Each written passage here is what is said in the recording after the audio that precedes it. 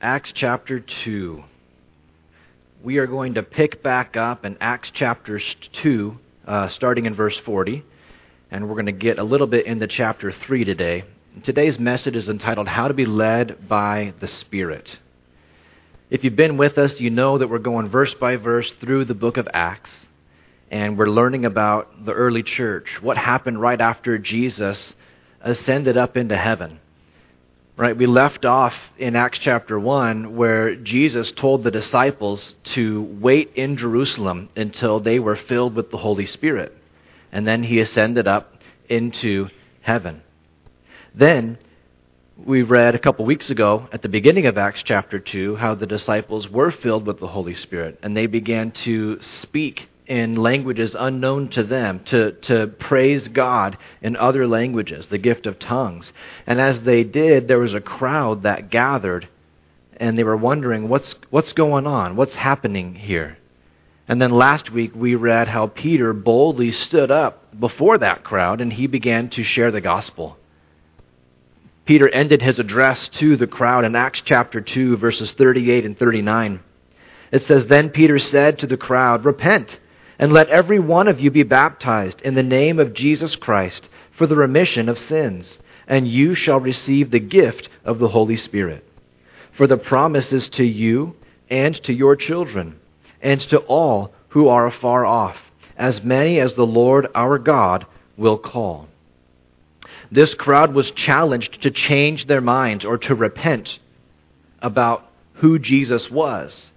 Because just a few weeks earlier, they were crying out, Crucify him. He's not the political ruler and reigner we were thought he might be. We don't need him.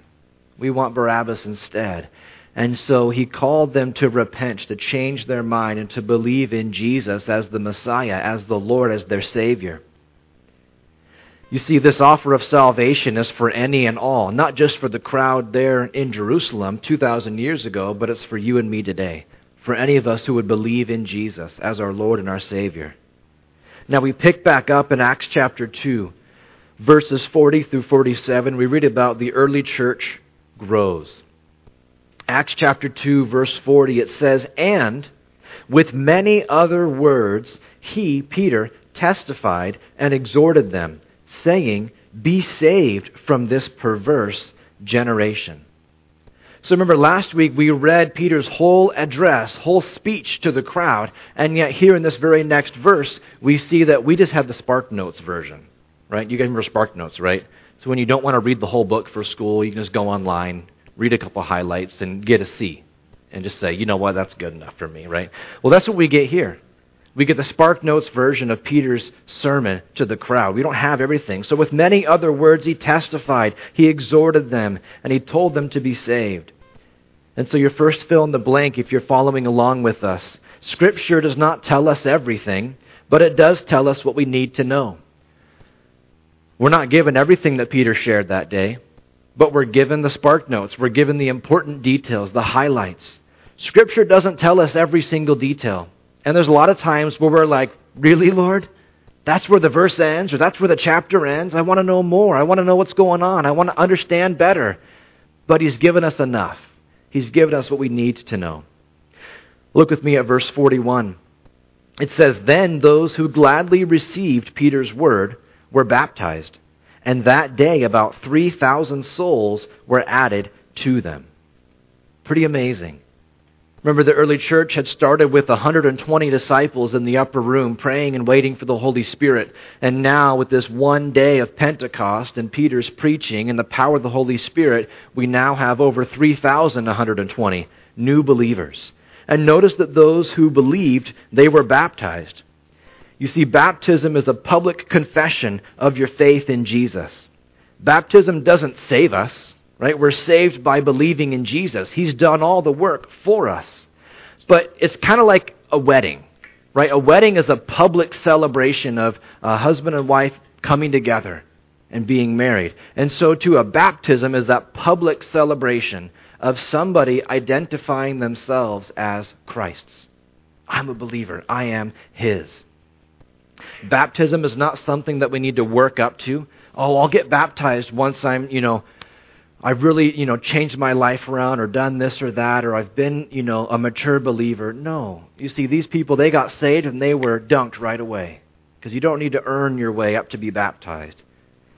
We also read that baptism is a command. In Matthew chapter 28, verse 19, Jesus said, "Go therefore and make disciples of all nations, baptizing them in the name of the Father and of the Son and of the Holy Spirit." So if you've put your faith in Jesus and you are now a Christian, but you've not yet been baptized, you've not yet publicly declared, "I am a believer, I am His, and I'm going to heaven, not because I'm good, but I'm going to heaven because He's good and what He's done for me." If you've not yet been baptized, talk to us. We'll take care of it. We'd love to celebrate that with you, your decision. Now, picking up in verse 42.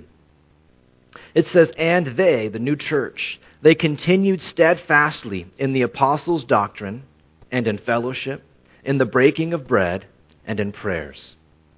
It's a pretty big verse because it gives us some of the essentials or foundations, parts of the church.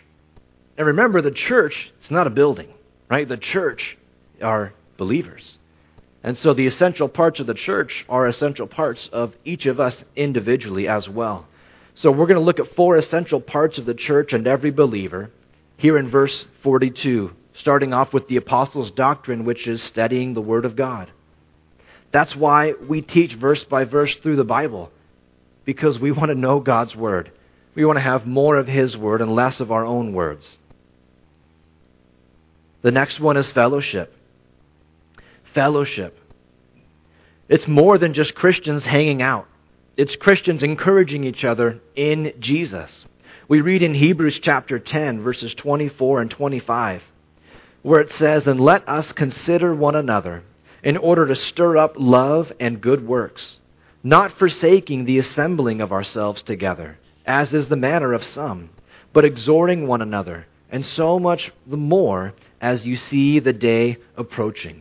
So coming together even more and more as we get closer to His return. Christian fellowship doesn't have to include Bible study or prayer, but it is based on the fact that we have all been saved by Jesus. That's what unites us. That's why we're the body, is because we're united in Him, no matter what backgrounds we have or where we come from. We are all His. And so Christian fellowship is any time believers come together to love and encourage each other. That can be fellowship anywhere. Number 3, breaking of bread. Sharing meals together, and also includes taking communion together. That's why we'll take communion once a month. That's why we do stuff like the men's breakfast or potluck. Number 4 is prayer. Not just personal individual prayer, but for the church to come together and to pray. For the church to come together and pray for each other. For the church to come together and pray for the persecuted church across the globe. We cover a lot of these 4 essentials on Sunday mornings. But I don't know about you, but for me, it's sometimes hard to really connect with somebody on a Sunday morning. I'm chasing after my kids. I'm trying to say hi to lots of people. It's almost lunchtime, right? My tummy's rumbling already. And that's why we started life groups. Because we can go to a home, a smaller group, and instead of sitting in rows and listening to one person talk, we're sitting in a circle, and we're all sharing, and we're all getting to encourage each other and hear from each other and pray for each other. And we get that opportunity to grow deeper in the Lord and with each other. If you haven't checked out a life group yet, I encourage you to check it out. We're going to do sign-ups starting in 4 weeks from today for the next quarter. And it's just a wonderful time for you to get that deeper fellowship that we can't quite get on a busy Sunday morning. So picking up in verse 43, we've got the essentials of the church. They're coming together regularly to study the Word, to fellowship, to share meals, and to pray. And then verse 43, "Then fear came upon every soul, and many wonders and signs were done through the apostles." This is, again, another time where you're just like, what? I want to know. But we're not given the details. But later on, as we continue through Acts, we are going to get some of the highlights, some of the miracles that the Holy Spirit does through the apostles. Verse 44, "Now all who believed were together And they had all things in common, and sold their possessions and goods, and divided them among all, as anyone had need. If you remember, there were Jews from all over the Roman Empire that had come to gather for the Feast of Pentecost. And that's when the disciples were filled with the Spirit, and that's when Peter preached. And now many of those travelers who were visiting have now put their faith in Christ. They're now saved. They're now part of the early church. They don't want to go home. And so they're there, and so many of the people are selling their possessions to help provide for those who had needs, to support each other. And looking at this idea, it reminds me that Scripture can be descriptive or prescriptive. Scripture can be descriptive or prescriptive, meaning sometimes the Scripture is just telling us what happened. Other times the Scripture is telling you and I how we're supposed to live, and we're supposed to copy. Here's a good rule of thumb. If Jesus or the New Testament writers command us to do something, then that's a command. We need to obey it. But other times, like in this verse, verse 44, it's simply telling us what happened. We look at the rest of the book of Acts, we look at the rest of the New Testament, and the church is not selling all their possessions and living in common together. It wasn't necessarily wrong for them to do, but it's not a command for you and I to follow. What's interesting for me is as I look at this, and we read later in the book of Acts, how churches from the rest of the Roman Empire were collecting money to send back to the church in Jerusalem because they were in need. They were in trouble. Perhaps even because they sold their possessions, they needed this offering from the other churches around the Roman Empire. Remember, the apostles knew that Jesus was coming back. Right? When he ascended up into heaven, the disciples were left staring into the sky. And in Acts chapter 1, verses 10 and 11, it says, "And while they looked steadfastly towards heaven, as Jesus went up, behold, 2 men stood by them in white apparel, who also said, 'Men of Galilee, why do you stand gazing up into heaven? This same Jesus, who was taken up from you into heaven, will so come in like manner as you saw him go into heaven.'" They knew Jesus was coming back. And now you've got 3,000 brand new believers who are eager to learn everything they can about Jesus. And they're going to find out Jesus is coming back. Surely one of them is going to say, "All right, guys, when's he coming?" Maybe it was Peter. He loves to speak first, right? He says, "Well, he told us to wait for the Holy Spirit, and that took 10 days. So I'm guessing 10 days from now." Right? That's my bet. And maybe it was John that says, "Peter, always speaking too fast. Remember, Jesus told us he'd come as a thief in the night. So maybe it's even sooner than 10 days, right?" Perhaps they were so eagerly expecting Jesus' return that could have added to their purpose of getting rid of their goods to live for the right now so that we can just celebrate in the temple, party it up until Jesus comes back. Maybe. We don't know for sure. But it's interesting when we look at this passage to wonder, well, what were they thinking? And is it because they gave everything away that they needed the offerings later on in Acts? We don't know. But they did live together. And it was a beautiful picture of the church loving each other in Jesus' name, serving each other with their possessions. Now back to the text in verse 46. It says, "So continuing daily with one accord in the temple, and breaking bread from house to house, they ate their food with gladness and simplicity of heart, praising God and having favor with all the people. And the Lord added to the church daily those who were being saved." Doesn't that sound nice? Church potluck every day. Worship at the temple in Jerusalem every day. The Lord's adding daily to those who are being saved. It sounds exciting. And it's a unique time as the early church is exploding in growth, full of brand new believers. Remember, Jesus told the disciples to wait in Jerusalem so they could receive the power. In Acts 1:8, "You will receive power when the Holy Spirit has come upon you, and you shall be witnesses to me in Jerusalem and in all Judea and Samaria and to the end of the earth." Jerusalem was the starting point.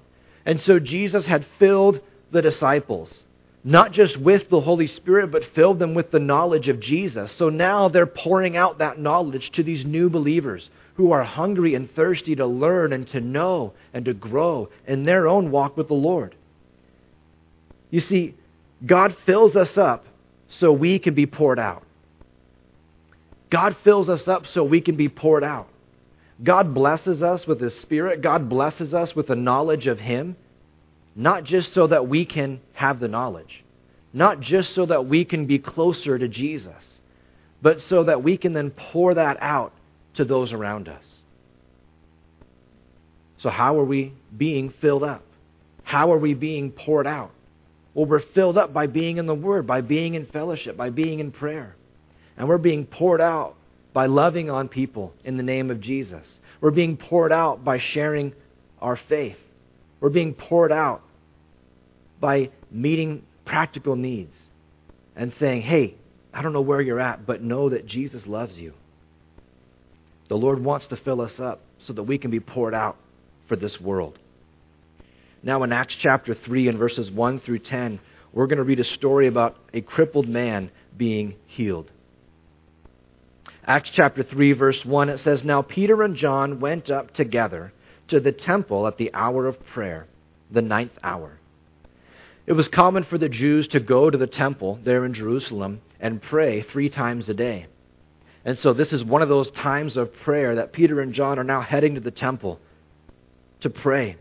And verse 2 it says, And a certain man, lame from his mother's womb, was carried, whom they laid daily at the gate of the temple, which is called Beautiful, to ask alms from those who entered the temple, who, seeing Peter and John about to go into the temple, asked them for alms. You see, at this time, there's no government programs to help those who are in need. And so what they did is they would carry this man and others, and they'd place them at the gate of the temple, and they could ask for money and ask for food. And that way they would get their needs met. So every day he's carried to the temple to beg, and he sees Peter and John. And verse 4, fixing his eyes on him with John, Peter said to the man, Look at us. And so he gave them his attention, expecting to receive something from them. Then Peter said, Silver and gold I do not have, but what I do have I give you. In the name of Jesus Christ of Nazareth, rise up and walk. And he took him by the right hand and lifted him up, and immediately his feet and ankle bones received strength. So he, leaping up, stood and walked and entered the temple with them, walking, leaping, and praising God. And all the people saw him walking and praising God. Then they knew that it was he who had sat begging alms at the Beautiful gate of the temple, and they were filled with wonder and amazement at what had happened to him. Later in Acts chapter 4, we find out that this man was over 40 years old. We saw here in this passage that he was carried every day to the same gate at the temple to be asking for money. And we know that he was crippled from birth. Therefore, that means the disciples, several times before, had walked past this guy and continued into the temple. Not only that, but this means that even Jesus himself would have walked past this man and gone into the temple and left the man there. You see, it reminds us that we are not called to meet every need, but to obey as God leads us. We're not called to meet every single need that we can find, but to obey as God is leading us. Remember in John chapter 5 at the pool of Bethesda, it was a pool where people who were maimed or crippled or sick, they would all gather at this pool and they would all watch. And when the water stirred, they believed that the first person into the water would be healed. And so there was a huge crowd there every single day. And Jesus went there. But Jesus sneaks in the back. He heals one man, tells him to pick up his mat and go home, and then Jesus leaves. If I were Jesus, I'd have healed everybody. But that's not what Jesus did, because that's not what the Lord that God the Father was calling God the Son to do in that moment. You see, Jesus only did what his Father told him to do. So if Jesus and the disciples have all passed by this crippled man at the temple many times before, what was different this time? Why did this time Peter and John stop and say, look at us? I'll tell you what didn't happen. Peter didn't wake up that day and say, I'm going to heal somebody. Peter didn't wake up and say, I just feel like that would be a cool thing to do. You see, it wasn't up to Peter. And as we study more next week, we're going to see Peter doesn't take any credit. He says, this man was healed in the name of Jesus. He gets the credit. Jesus did the miracle. Jesus is the one who has the power. And so Peter and John, I believe, were going about their business, walking in the Spirit, and Peter felt a tug on his heart, the Holy Spirit nudging him to go over to this crippled man who he's walked past several times before, and to invite him to stand up and to heal this man. And so today I want us to look at how to be led by the Holy Spirit. Because many of us have been there. We want to be led by the Lord, but we always have those fears of, okay, Lord, is that you speaking to me, or is that the Taco Bell that I ate for lunch? Right? What exactly is going on? Because I don't really know. And so step one for being led by the Spirit is to live in His presence. To live in His presence. You see, Peter and John were constantly in the presence of Jesus. Yes, physically while He was there, but even after He ascended up into heaven, Peter and John continued in the Word. They continued in fellowship. They continued in prayer, taking time to focus on the Lord, to be tuned in to His voice, so that they were ready to respond as God led them. We need to live in His presence. And step two, we need to be willing to be interrupted. Willing to be interrupted. Peter and John were headed to the temple to pray. It starts at a specific time, and yet they were willing to change plans. They were willing to be interrupted with their own schedule. Pastor Chuck used to say, "Blessed are the flexible, for they shall not be broken." And I liked that. And if we want to be led by the Lord, we need to be flexible. And even in the times we believe we're in God's will and we're doing what He wants, we're still always surprised, because it doesn't always work out the way we expect it to. Step 3, ask for guidance and opportunities. Ask. It's more than simply studying the Word or being in prayer, but it's specifically talking to God and saying, Lord, today, would you give me an opportunity to serve you? Lord, today, would you give me an opportunity where there's somebody that I can love on or help or serve or pray for and give you all the glory and give you the credit. Lord, give me that opportunity, and Lord, would you give me guidance? Because, Lord, I've got a thick head. Lord, I need you to make it real clear for me. Give me guidance. Help me to know when you're leading me, what you want me to do, and how you want me to serve. We read in 2 Chronicles chapter 16, the first part of verse 9, where it says, "For the eyes of the Lord run to and fro throughout the whole earth, to show Himself strong on behalf of those whose heart is loyal to Him." We get the idea that God is eagerly waiting for us to look to Him and say, Lord, I'm ready. What do you want me to do? And God is eagerly waiting to use you and me. But He's not going to force it. He wants us to willingly participate. Step 4, we need to be willing to step out in faith. The hard part about miracles is that God often calls us to make the first move.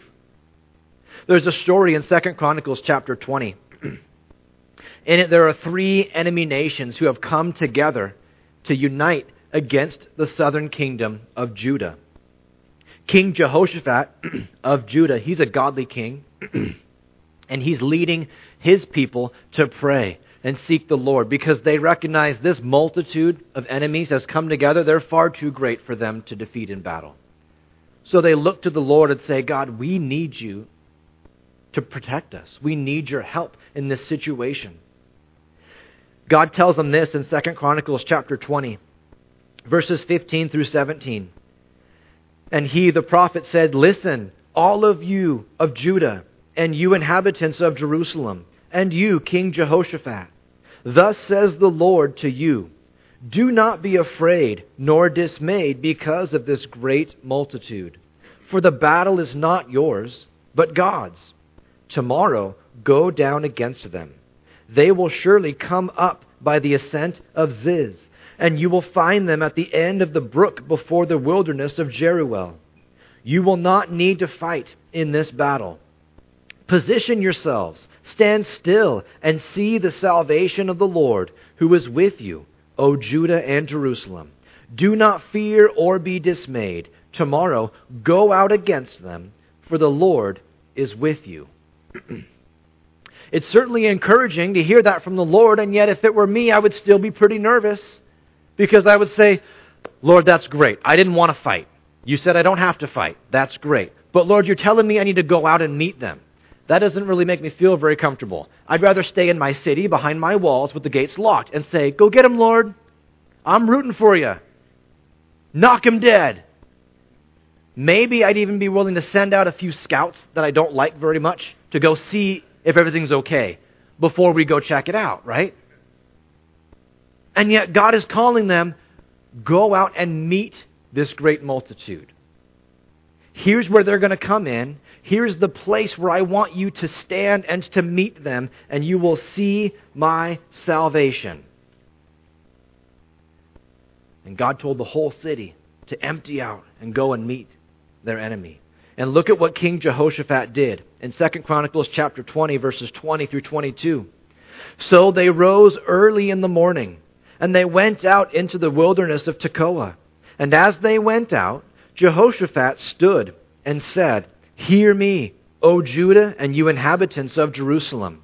Believe in the Lord your God, and you shall be established. Believe his prophets, and you shall prosper. And when he had consulted with the people, he appointed those who should sing to the Lord, and who should praise the beauty of holiness, as they went out before the army, and were saying, praise the Lord, for his mercy endures forever. Did you catch it? They met for their battle plan. But instead of having, all right, the swordsmen up front, archers in the back, he says, all right, I need the tenors up front and the baritones in the back. Ready? 1, 2, 3. Praise the Lord, for his mercy endures forever. And they're worshiping. That's their battle plan. That's how they're going to go out and meet their enemy, with the worship team, with the guitar solos. That's crazy. And yet I love it. And look at what happened in verse 22.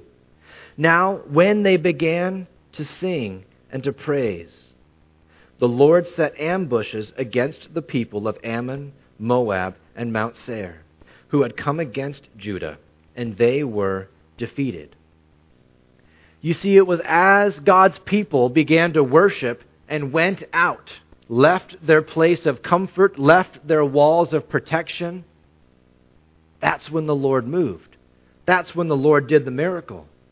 And you can read the whole story on your own, but what happened is God took these 3 nations that had come together, and he had 2 of them decide, we're just going to kill these other guys first. We don't need their help anyway, and we never really liked them. And in the midst of that, they all kill each other. And it says every last man died. You can just imagine the last 2 guys just stab each other, and then they die. And every single one is dead. And so when the nation of Judah gets to the place where God told them to go, they get there and they look out and they see all 1,000,000 of the men dead. And you know what they have to do? They have to pick up treasure for 3 days. Oh, man, tough gig, right? For 3 days they're gathering treasure from this multitude of armies. And they bring it back in and they get to worship the Lord the whole time. God came through, but God called them to step out in faith first. To step out of their comfort zone first. You see, if we want to be led by the Spirit, we must be willing to step out in faith. It can be awkward. It can be uncomfortable. But it is worth the risk. I remember sitting in my office years ago when I lived in Memphis, Tennessee. Once a year, there was a guy that would come and inspect our fire sprinkler system for the building. And so he had finished up. He was giving me paperwork. And then I said goodbye to him. And he starts to leave. And I just felt this tug on my heart. Felt like the Lord was telling me, you need to share the gospel with this guy. And so I did what Peter did. I said, not so, Lord. Not doing it. I don't even know that guy. He's already done with his job. He's leaving. And every step, I just hear him walking further and further away. And I'm like, no. Okay. And so I go out there, and he's like at the door. And I'm like, hey, let me talk to you for a second. And so I invited him to church. And I began to talk with him. And I listened to his story. And I got to pray for him. And afterwards, he looks at me and he says, thank you so much for coming back out to talk with me. Can I give you a hug? And so we hugged it out. And it was clear, okay, Lord, you did something in this guy's heart. And you wanted me to be a part of it. That was cool. There was another time when I was in college. We were at the movie theater, going home, and we were talking about how me and the guys, we were going to go play football in the morning. And there was a new guy, a Marine. We're down in Southern California by Camp Pendleton, so we always had Marines coming and hanging out with us. And so we invited this Marine to come join us for a football. And he said, oh, I appreciate it, but I can't. My back's too messed up from Iraq. I can't do that. And I said, oh, okay, no problem, man. And then I felt that tug on my heart. And I said, no, Lord, we're in the movie theater. This is weird. This is awkward. I don't know this guy. But I felt like he wanted me to pray for this guy. And so I looked at him and I said, in the name of Jesus Christ of Nazareth, Blue 42, hut! And I tackled him. No, I didn't do that. But I did ask him, can I pray for your back? And he said, sure. So I put my hands on him and I prayed for him.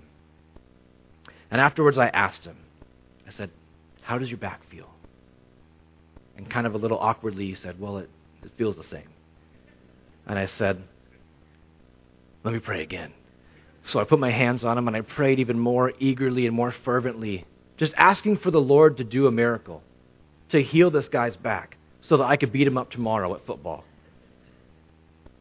And again, I asked him afterwards, how does your back feel? And even more awkwardly, he said, well, it feels the same. And I said, all right, well, thanks for letting me pray for you. So was that the Taco Bell? Was that not the Lord? Was I mishearing? Maybe. But I don't think so. You see, I know that God calls us to be faithful, not to get results.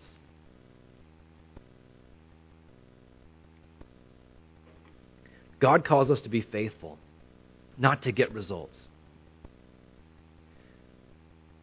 I knew God put it on my heart to pray for him. Surely in my mind, I was expecting, Lord, I've never healed anybody before, but it's you anyways. I'm willing. I wanted him to be healed for God's glory. But I'm willing to step out in the awkwardness and the uncomfortableness and say, I'm pretty sure this is what the Lord wants me to do. I'm going to step out and see what he's going to do. And at the end of it, I'm comfortable looking at the Lord and saying, I'm here. I'm willing. I'm ready. You see, it doesn't always pan out the way we expect. But no matter what, we want to be a church that says, Lord, I want to be led by you. And I'm willing to step out of my comfort zone, no matter what the results are. Because we don't have a guarantee of what it's going to look like. I'd rather be overzealous to obey his leading than to be too hesitant to step out of my comfort zone. As we seek to be led by the Spirit, I want to give us 3 warnings to look out for. The first one is this: the Holy Spirit will never lead us contrary to Scripture. He's never going to lead us contrary to Scripture. Jesus said in John chapter 16, verse 13, "However, when He, the Holy Spirit, the Spirit of truth, has come, He will guide you in all truth. For He will not speak on His own authority, but whatever He hears, He will speak, and He will tell you things to come."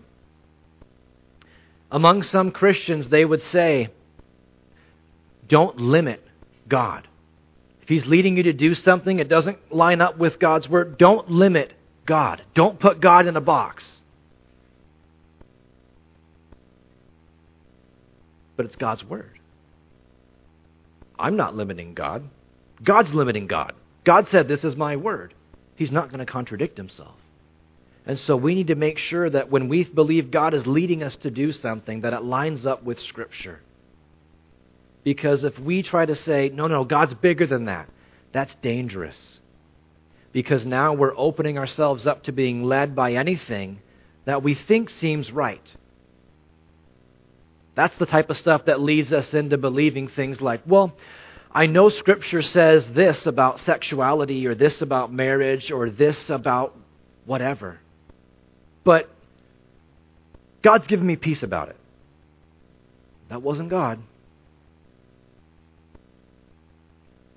We need to make sure it lines up with Scripture. Along the same line, the Holy Spirit will never lead you to sin. If you sense the Spirit leading you, but it involves breaking God's clear commands in Scripture, then it's safe to say that's not the Holy Spirit. The Holy Spirit will never lead us to sin. And number 3, the Holy Spirit will never glorify anyone or anything except Jesus. Jesus said in John 15:26, "But when the Helper comes, whom I shall send to you from the Father, the Spirit of truth who proceeds from the Father, He will testify of me." Jesus is the focus. And even when the Holy Spirit does miracles, Jesus gets the glory. And we're going to pick back up in chapter 3 of Acts next week, and we're going to see how Peter gives Jesus all the credit and all the glory. So when you step out in faith, and the Lord shows up, and the Spirit moves powerfully, then praise the Lord and give Jesus all the credit. And when you step out in faith and nothing happens, then praise the Lord and keep seeking to be a church that listens to the voice of the Holy Spirit. Keep being a church that is willing to be used by God, even when we would say, "Not so, Lord, not here, not now, not them. I'm not comfortable." But instead we say, "Okay, Lord, I'm willing. I'm willing to make myself a fool. I'm willing to be alone. I'm willing to step out because it's for you." Let's pray. Lord, we're so grateful for your word. We're so grateful for the testimony of what you did in the early church as they began to meet regularly to study your word, to fellowship, and to pray together. Lord, as we look at the disciples, and they wanted to be led by your Spirit, and they were willing to step out in faith.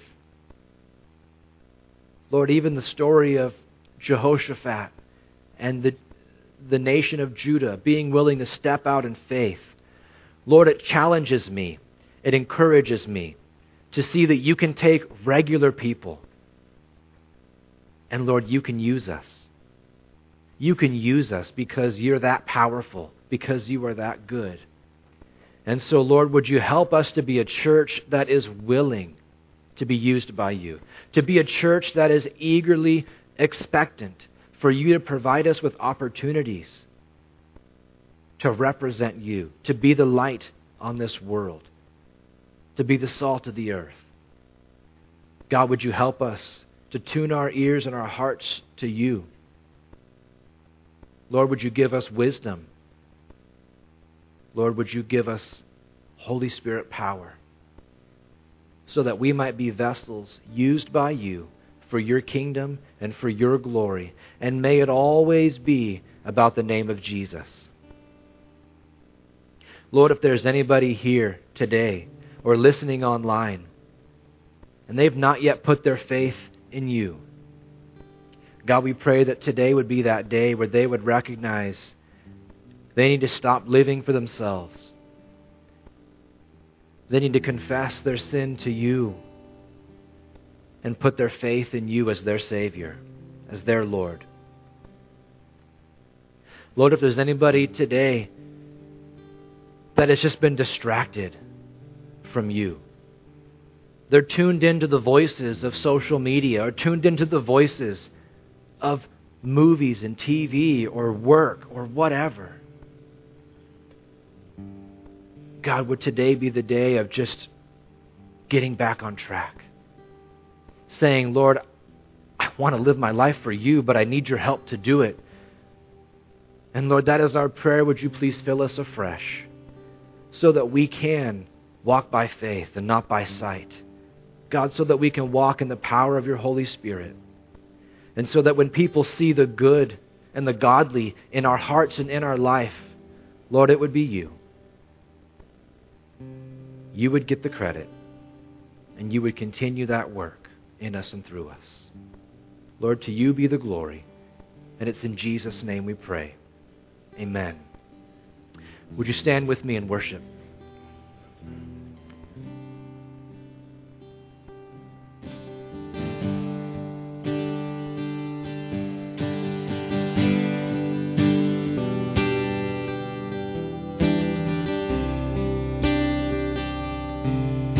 Well, as you go, if there's something we can pray for you about, we'd love to pray for you, so come forward. Otherwise, God bless you. Have a great week as you seek to be led by the Spirit. And as you go, greet somebody else on the way out and encourage them. Have a great week.